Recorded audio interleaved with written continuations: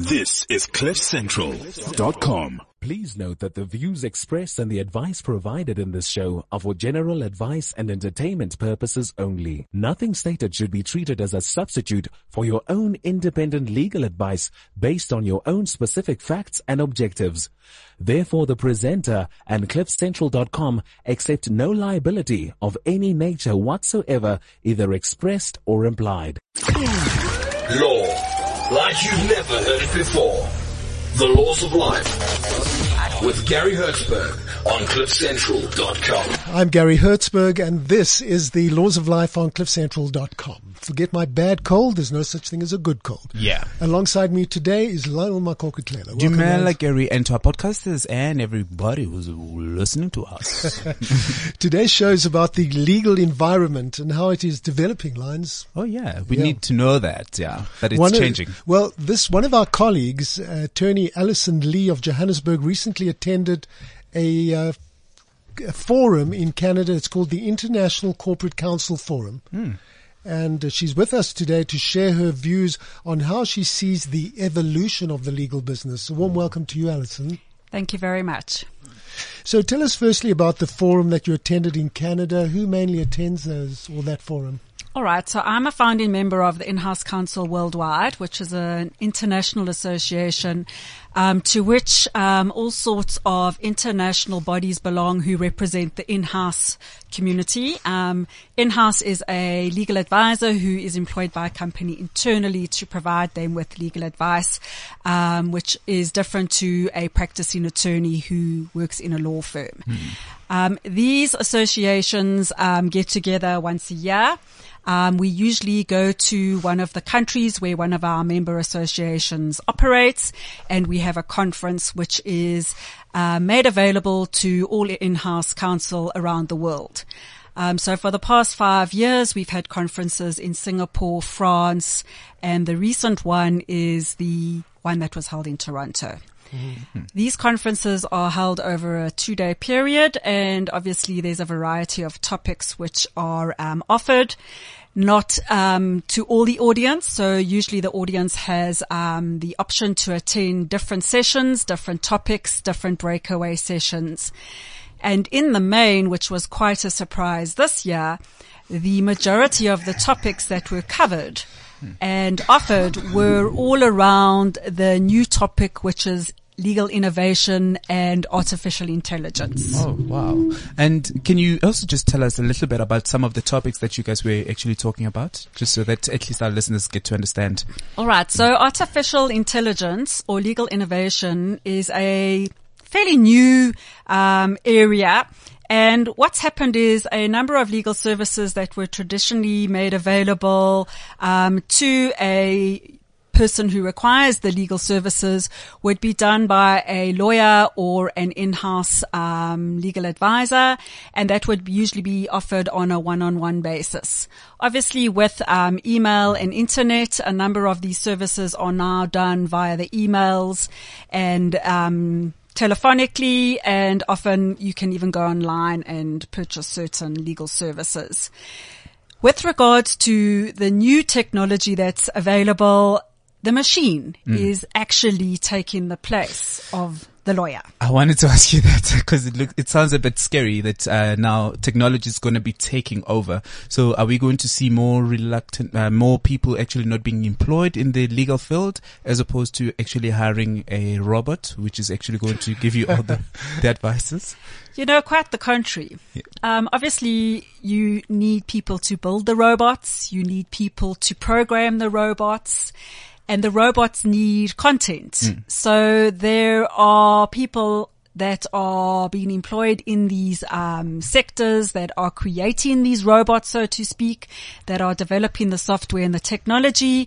But at the end of the day, the lawyer is still going to be an essential component in this type of service, in that they will be feeding the robot with the necessary legal intelligence. Let's talk about something that is foremost on everyone's mind. It's legal fees, people that deal with lawyers, should I say. Was this a discussion point at the forum? And what are the alternatives to what we understand as hourly billing? Okay, Gary. So, alternative billing, or alternative legal practice, approaches is a fairly new topic on the in the South African landscape. South African law firms traditionally are still using the hourly billing rate. So you will typically go to an attorney and you will then be presented with a bill which relates to the number of hours that are employed in respect of providing you with the end result. How does the in-house legal counsel view that?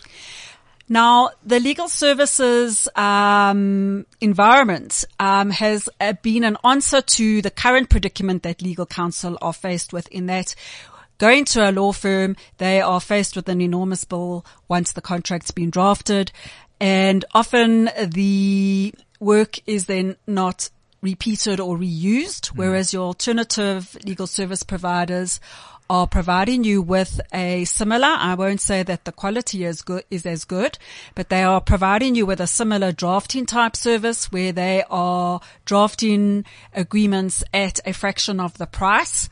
But typically one must remember that these types of agreements are not your, very high-end agreements where they are agreements relating to merger and acquisition activity. These types of agreements are more simple in the sense that they might be repeat agreements such as a lease agreement, a non-disclosure agreement, a license agreement, which become a bit of a run-of-the-mill type of agreement for the instructing company.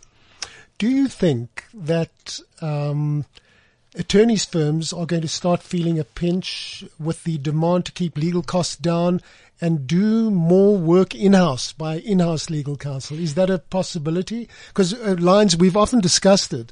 If you drive through Sandton, the biggest and smartest and most beautiful buildings are housing the big law firms. So there's something, we don't know who's paying for all this. Well, yes. I sometimes wonder exactly the same thing. Where is all the money coming from? My experience representing the in-house association in South Africa, CASA, is that in-house departments are growing. They are employing more in-house attorneys, and a lot of the work that used to go to these larger law firms are now being done in-house. In addition, as we spoke about artificial intelligence, a lot of these in-house departments are now looking at purchasing these systems or software that actually draft and project manage a lot of your agreements that in the past used to go to law firms. In response to this, I must tell you that most, if not all, large law firms in Johannesburg and around the world are looking at artificial intelligence. And what they are all currently looking at doing is developing these typical types of products that they can then offer to their client base, so that they're not losing out to a new system. They're rather giving their client a system that the client would have bought elsewhere at an optimum fee. Let's talk a bit about globalization of attorneys, because a lot of the law firms in Johannesburg, Sandton are now, and I can name a few, Hogan Lovells. These are international firms, Baker McKenzie, and so on and so forth. What's going on there? Is this benefiting all these legal firms? Obviously it is. Norton Roses and that. And yeah, how does it work? Gary, I'm of the view that I think it's going to be beneficial to not only the law firms in the sense that they are skilling their firms up with top talent that have got international exposure and obviously know the international laws. But I think it's going to be tremendously beneficial to the clients, that is your corporates as well as your individual clients, because instead of having to now brief a law firm in France if it involves a deal which entails French law, or an Australian law firm in Australia, one can simply make contact with not just the international law firms that have set up shop here, but with any larger law firm in South Africa who has skilled themselves up with the necessary expertise, who know what the laws are across the world, and in particular in Africa. So we've seen a large move to merge and acquire and twin or partner with a lot of law firms, big or small, in the African continent. And as a result of that, instead of having to brief someone in Nigeria or in Kenya with regards to a deal, you can simply get hold of your local service provider who is able to provide you with that necessary service. Some of the internationals, you were in Canada, so I'm sure you spoke about this. A lot of the international firms are also using South African law firms to assist with drafting of contracts and that. They may get it cheaper from us, or... Yes, there's been that trend. So that is known as alternative legal service providers. They typically set up shop in an area where skills are cheaper, the hourly rate's cheaper, where the establishment costs and the cost to run the operation are cheaper. Obviously, South Africa has a good exchange rate, where you are bringing people into South Africa versus us using an external company. So this has given rise to probably about 5 or 6 alternative legal service providers establishing themselves in South Africa. And as a result, people around the world are making use of these service providers where, again, as I mentioned, the hourly billable rate is a lot less than the big law firms in Sandton are charging. I believe that today... Did I cut you lines? Did you want to? Law firm clients are demanding more for less.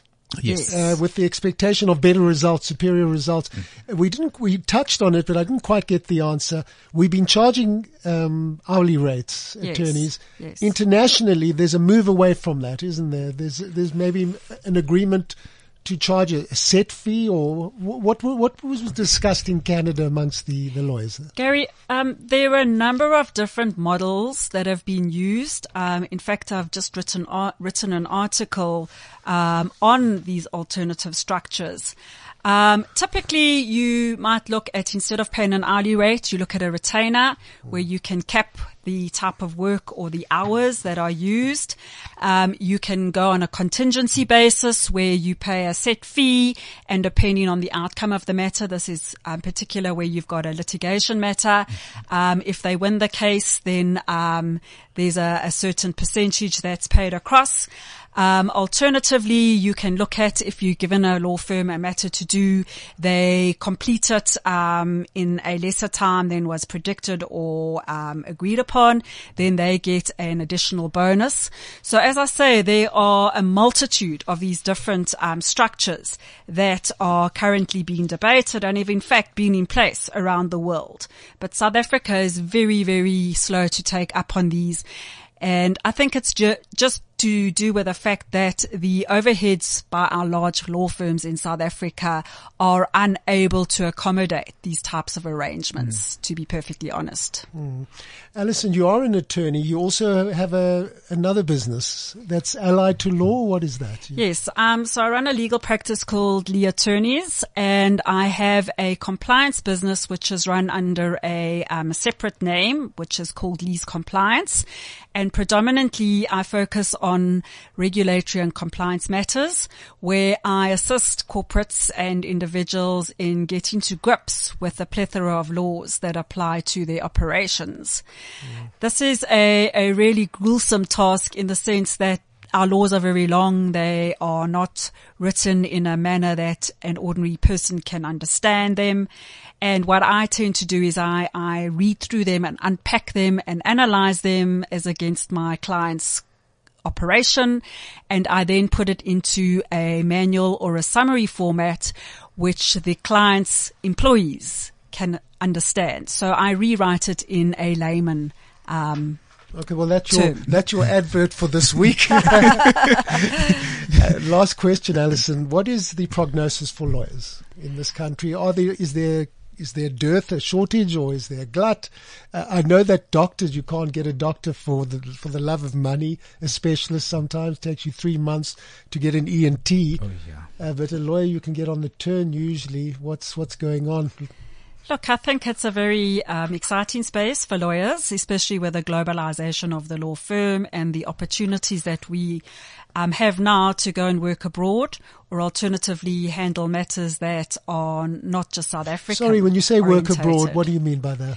A number of our youngsters, so attorneys that have recently qualified, have done their articles, because of the globalization and the entrance of these international firms in South Africa, are now being employed by these firms, and they are then being offered either internships in different countries, or being actually transferred and employed in the likes of the UK, the French offices. But do the they have to American they have to offices. restudy certain things, or they have to pass? Curiously not, Gary. So Which countries accept South Africa? No, not any countries except our system, in the sense that it's based on Roman Dutch law. So one would have to do a conversion course depending on the jurisdiction where you're going into. So typically the UK would require one to undergo a conversion course and write an exam. I think they've got a similar system in the States. But a lot of these attorneys are being seconded across or employed directly by the overseas firms, and they are being employed on a professional assistant basis, where they're not actually acting as a solicitor, but instead they are given a period of time within which to complete their conversion course. And once that's done, obviously they're then taken on as a practicing employee. Do we see many of them coming back, or do they just That's stay? a good question, yeah. 'Cause I think it's a bit early to tell. I think this is a trend that's only been happening in the last 2-3 years. And typically when you go overseas, you want to spend a good number of years there getting the experience. So, I think the answer in short is no, they aren't coming back.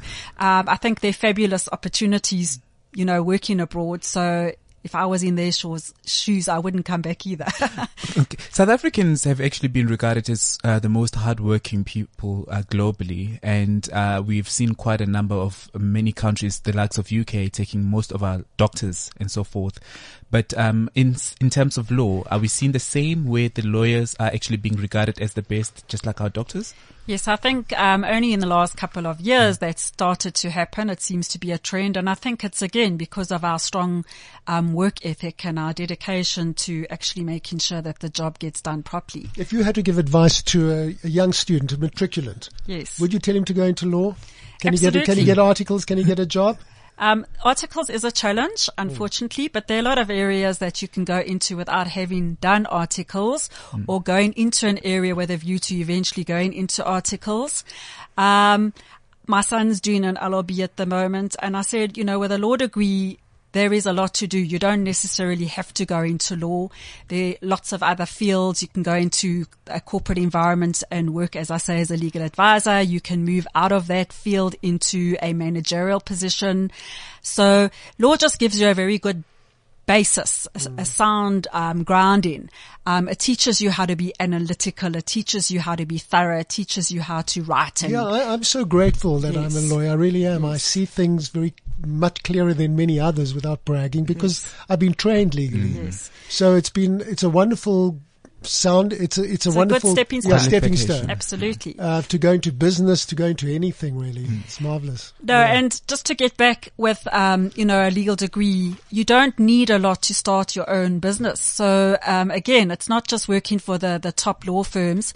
I was a legal advisor for BAT and, SAB Miller, for many years. And Did you smoke and drink? Or? I did. I did a lot.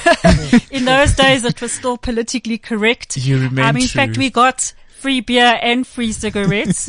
But getting back to the point, when I left SAB Miller, I said I can virtually move from one office to another office, even if it was in my study.